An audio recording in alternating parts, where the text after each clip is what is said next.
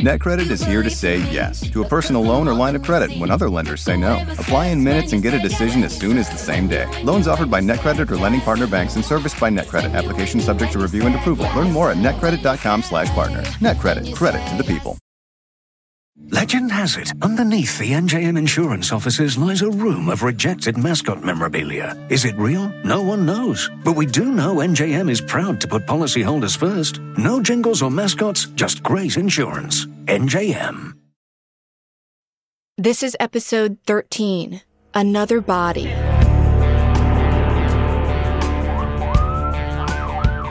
At 6 o'clock on Wednesday, July 13th, 2016, New Orleans police officers were racing to a homicide scene in New Orleans East. A woman had been shot in the parking lot of the Mark 7 apartments, and the shooter had just fled. When authorities arrived, people who'd been hanging out around the apartments and the discount market next door were scrambling.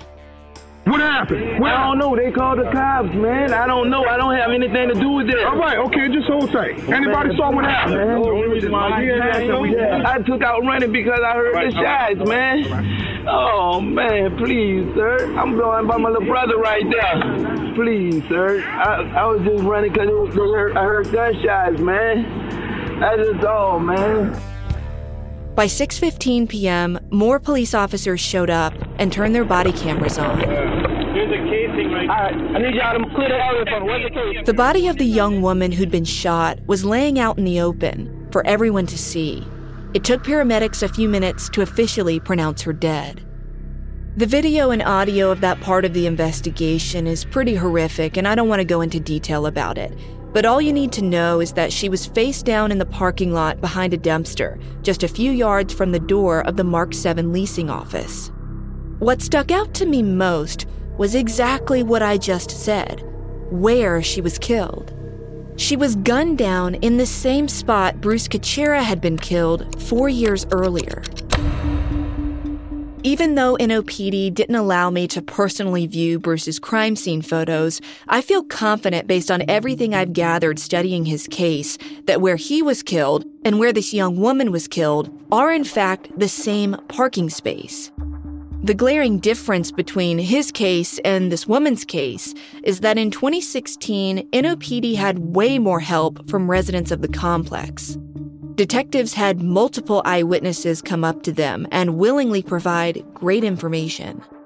I gave him the license plate number. It's a red SUV. The passenger rear window's busted out. You see the glass on the ground. That was from, I guess, when the bullets went through the window. So it was inside the car when this happened? Yeah. It's a red SUV? Yes. He went around and like the gun was on the ground or something. And he grabbed the gun and got back in the vehicle. I didn't see every one of them, but I'm thinking like 4 people. I'm being advised by a witness. It's a red SUV, fled the scene, occupied by 3 or 4 black males. Within a few hours of the young woman's murder, NOPD had identified her as 19-year-old Michelle Verizmende. She'd been shot 4 times with 3 different types of ammunition, 22 caliber, 45 caliber, and 38 caliber bullets. They got a few shell casings. One, they're real small cases, like 1. Really low cases? Yeah, 22, 2, 3, 4, 5. Should be 5. The most helpful evidence of all was surveillance video from the apartment complex, which showed everyone who had come and gone from the parking lot from before, during, and after Michelle's murder. We have a better description of that wanted vehicle. It's a red GMC Arcadia, reddish maroon. The rear passenger window is broken. A day after Michelle was killed, detectives determined the car the suspects had fled in was hers. The killers later set it on fire in another part of New Orleans East. A few days after that, investigators identified one of the prime suspects as 21-year-old Brianna Brown, a drug dealer who'd been texting and calling Michelle prior to the murder, and was someone Michelle had told her friends she'd stolen money from in order to support her heroin use. The identity of the second suspect, who was only described as a black man, was still something police were working on. Within a month, investigators had raided Brianna's apartment in the French Quarter and found a firearm that NOPD ballistics matched to some of the spent ammo from the crime scene. It didn't take long before Brianna was in custody and Michelle's case was on the path to prosecution. Someone who volunteered to help authorities from the start was Michelle's close friend, Ale Jester. Ale was the last person to see Michelle alive before the two parted ways hours before the killing. She actually came over that morning. I was going through some things, and so she came in, climbed into bed. We were watching music videos and whatever, and she was just letting me vent about my problems. She didn't say anything to me about what was going on with her. Ale said mostly what Michelle talked about was her desire to get clean from heroin and turn her life around. She was like, I'm going to move home. I'm going to switch school. She was going to hair school. So I'm going to switch to the Baton Rouge one. I'm going to move back in with my parents. And she always said, I'm not going to move back in with my parents unless I know I won't let them down this time. So her saying that was like, it really solidified to me, like she means it. She means it this time. According to Ale, the only thing Michelle needed to do before going home to Baton Rouge was settle her debts with Brianna Brown. She was dealing Michelle heroin, but she also dealt cocaine and weed. She actually was planning on paying them back for what she took and just clean slate. Unfortunately, that wasn't what Brianna and the guy who was with her had in mind for Michelle. I don't think that there was a price that she could have paid in their eyes other than with her life for ripping them off. It just didn't feel real for a really long time. I think it didn't really sink in until the trial. According to court records, Brianna Brown was charged with second-degree murder for her part in Michelle's death. But when her trial wrapped up 2 years later, in 2018, she was convicted of a lesser charge of manslaughter. During her trial, she claimed she'd only been present for Michelle's murder, not the person who pulled the trigger. Despite admitting a few key details, Brianna never revealed the true identity of the man who'd been with her. She only referred to him by the names Lil Mike or Mike White. She said he chose the location of where to kill Michelle, and he brought the murder weapons, which she said included a revolver. She was very comfortable being like, it wasn't at all me, it was all Mike White. It made me seem like that's a fake name, that it was someone else. I know that whoever Michelle was meeting up with was someone that Bree considered like a brother. So honestly, the way that the police have never been able to find this other guy, the way nothing ever came of it, I thought it was a fake name. A judge eventually sentenced Brianna to 30 years in prison, but in 2021, she was let out early on bond because a Louisiana appeals court overturned her conviction. The court ruled that because her jury had not unanimously agreed on a guilty verdict, she was free to go until the state sought a new trial. In a twist of fate, 1 month after being released from prison, Brianna and her brother were gunned down in a drive-by shooting at an apartment complex in New Orleans East, just a few minutes away from the Mark 7 apartments. Their hitman was later killed while awaiting trial by none other than Brianna's father. Yeah, I know, this chain of street justice will make your head spin. Ale Jester, Michelle's good friend, thinks all the death that surrounded Brianna definitely links back to whoever Lil Mike is. No one was ever able to find that other person. And then when she got out of prison, on a technicality, she was murdered in the same fashion. And I mean, that said a lot. That spoke a lot to me. Whoever else was involved doesn't want anyone else to know about it. I see their point. I mean, clearly someone didn't want Brianna to live to see another trial. But whether that person was Lil Mike or someone else who had beef with Brianna and her family, I don't know, and I'm not sure it's possible we'll ever know. My more pressing question is, could Lil Mike be connected to Bruce's murder in any way? Let's go over what we know about him. 1, according to Brianna Brown, a convicted killer/eventual murder victim, Lil Mike chose the Mark 7 apartments as the place to kill Michelle. 2, he used a revolver that may have been the same caliber as the revolver NOPD believes was used to kill Bruce, a .38. 3, The guns used in Michelle's case were recovered by NOPD. And 4, someone has gone through a lot of trouble to make sure his real name is never known. That's it. That's what we know. Which to me feels thin if we're going to consider a scenario where he is the shooter and involved in both murders. I have zero proof that the same firearms or even ammunition were used in both crimes. But to me, that feels like an easy thing that NOPD could rule out if they just compared the case evidence. During my interview with Ale Jester, they say they're not sure there's a connection, despite there being odd similarities and a short amount of time between the two crimes. The coincidence is very crazy, but I mean, there's so much crime in the state, honestly, Baton Rouge and New Orleans, that no, it's not terribly surprising. But for it being such a close space, that it's the same area that their bodies were laying, that's difficult. Caitlin Picayune, Bruce's daughter, never knew about Michelle's murder. But when I told her everything I'd found out, she agreed that at the very least, the similarities between the two cases made her curious. It's just weird to me that they would pick that spot. Like, that's just an odd place. Maybe this person knows who did it or knows of the situation and was like, this is where you can go. Like, why do you pick that place? Is it because you know that, one, someone's gotten away with murder there? Have you been part of that murder to know, like, what was going on? Like, who knows?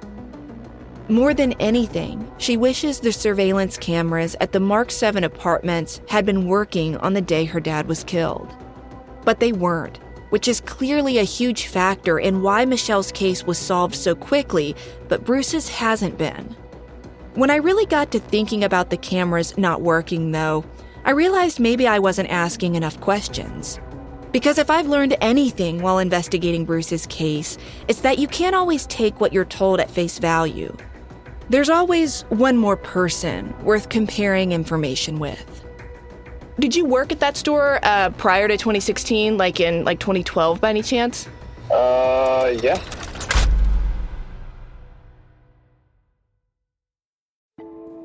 As a journalist, I've always been fairly organized with where to find things when I put them away or leave them. But becoming a mom, that was a whole other ballgame. I feel like I've accumulated way more stuff, and for a long time, I just didn't know how to store it all. But then I found organizing magic with Smart Labels. Smart Labels are the QR code stickers that have changed my life and are likely going to change yours. They help you organize your stuff in storage around the house or in your storage unit. And all you have to do is put one of the QR code stickers on a box or tote, scan the sticker with the Smart Labels app, and enter what's going in the tote. You can add pictures of your stuff and everything.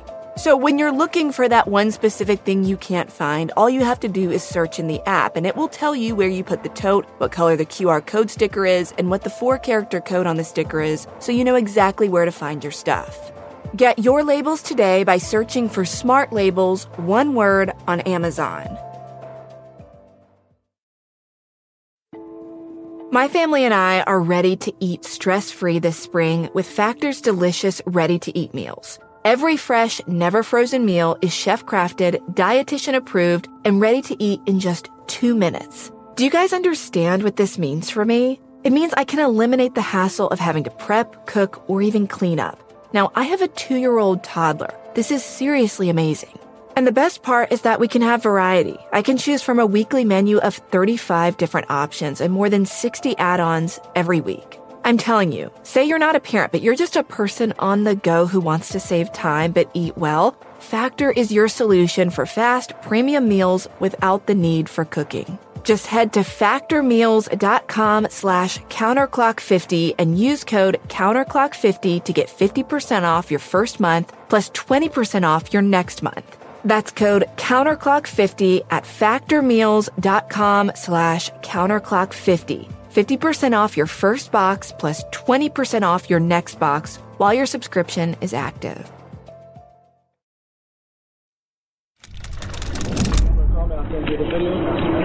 Yeah. What's your name, man? In July 2016, an NOPD officer investigating Michelle Veras-Mendez murder spoke with a witness who claimed to have surveillance footage of her killers fleeing the parking lot of the Mark 7 apartments. I was about to get off, but I recorded a little bit on the video. How about your email? This witness told the officer his name, but for his safety, I'm going to leave it out and just call him Pete. Pete worked as a clerk at Chef's Discount Market next door. He didn't want anyone in the neighborhood to see him talking to police.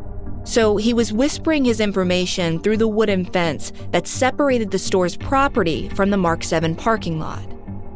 The officer gave Pete's information to his superiors. He said they got some video of the other side of the vehicle leaving. Good. He's leaving now, but he gave his telephone number and email. Oh, no, I want to see it. Let's grab him. When detectives hurried over and looked at the store's footage, they cleaned up the bolo they'd sent out about Michelle's suspects and radioed this message to every NOPD officer working in the city. We have a better description of that wanted vehicle. It's a red GMC Arcadia, reddish maroon. The rear passenger window is broken.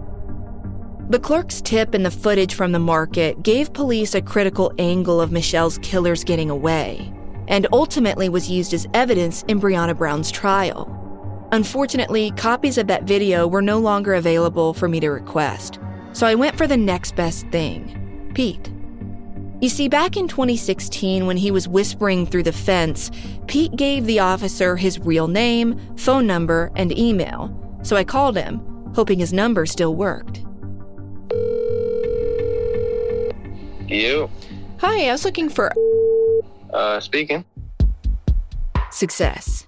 The man confirmed for me that he was the clerk on duty at Chef's Discount Market on July 13th, 2016. And he believed he was also working on April 24th, 2012, too, when Bruce was killed. Were you working on the day that Bruce Kuchera was killed in 2012? I probably was. I was there a lot. What do you remember about that, if anything? Not much. I just remember what that happened to him. And he wasn't from around there. I don't know how he got there and it happened, but...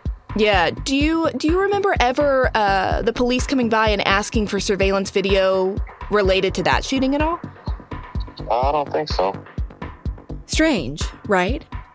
Pete says the convenience store definitely had operable cameras in 2012, but he doesn't remember NOPD ever asking him to pull the tapes for Bruce's investigation.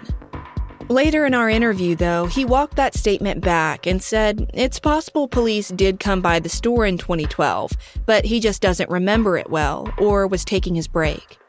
Caitlin told me, though, that NOPD has always said no surveillance video was available in her dad's case.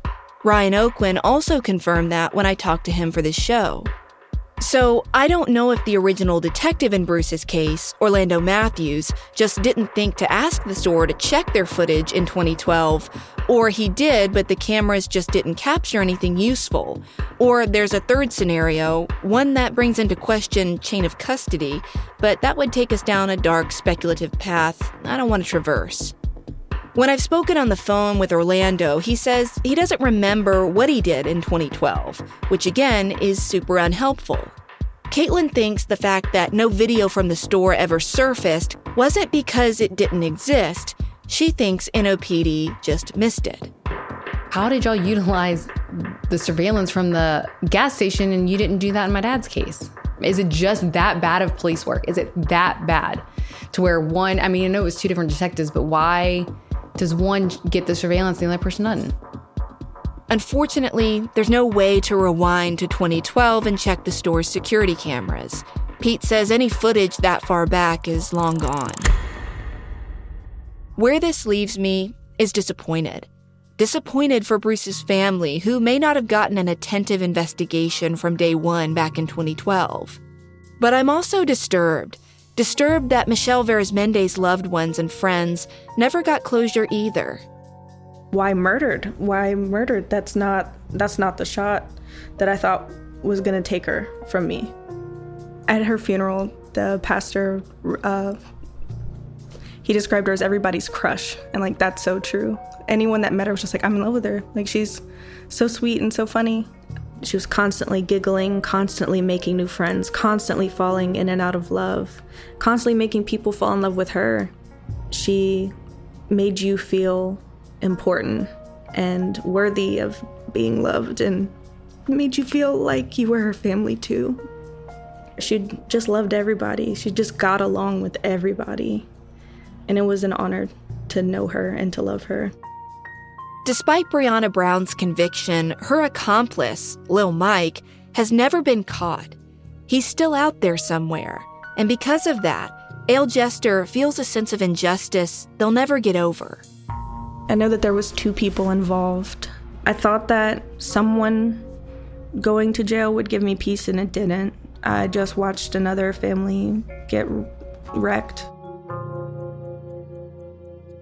As interesting as the similarities between Michelle and Bruce's murders are, I can't help but keep coming back to where the majority of the evidence in this case points. And that's that someone close to Bruce knows more than they're saying.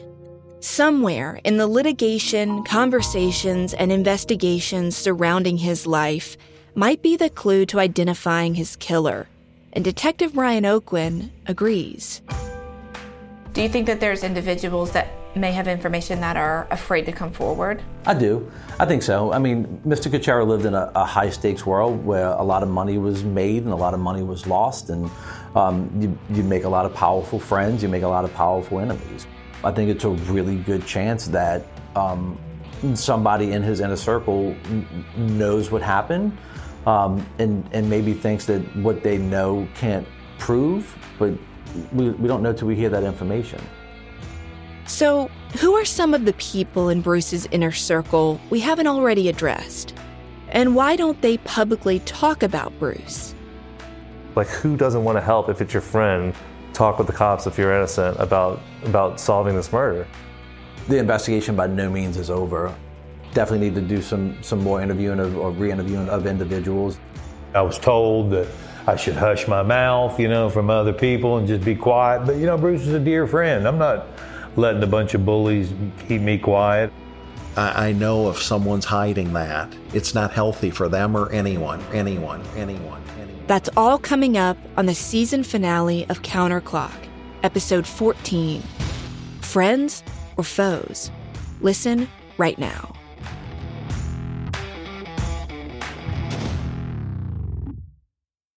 Two young fathers are shot to death outside an iconic Utah restaurant. I said, your dad has been hurt really bad. The grief was disorienting for those left behind, until one choice changed everything. I just remember writing this letter, and it wasn't me writing it. Can a personal decision shape generations? We're all falling for this guy's trick. I'm Amy Donaldson. Season 2 of The Letter, Ripple Effect, is available now. Follow us at theletterpodcast.com or wherever you get your podcasts. A couple of years ago, a cop was shot dead on a deserted pier in the tiny nation of Belize. The only other person there that night was a frightened young woman, found covered in blood. By all appearances, it was an open and shut case. But not in Belize, where this woman was connected to a mysterious billionaire who basically runs the place. Justice will not be served in this case. She's gonna get away with it. Or will she? White Devil, a Campside Media original. Listen wherever you get your podcasts.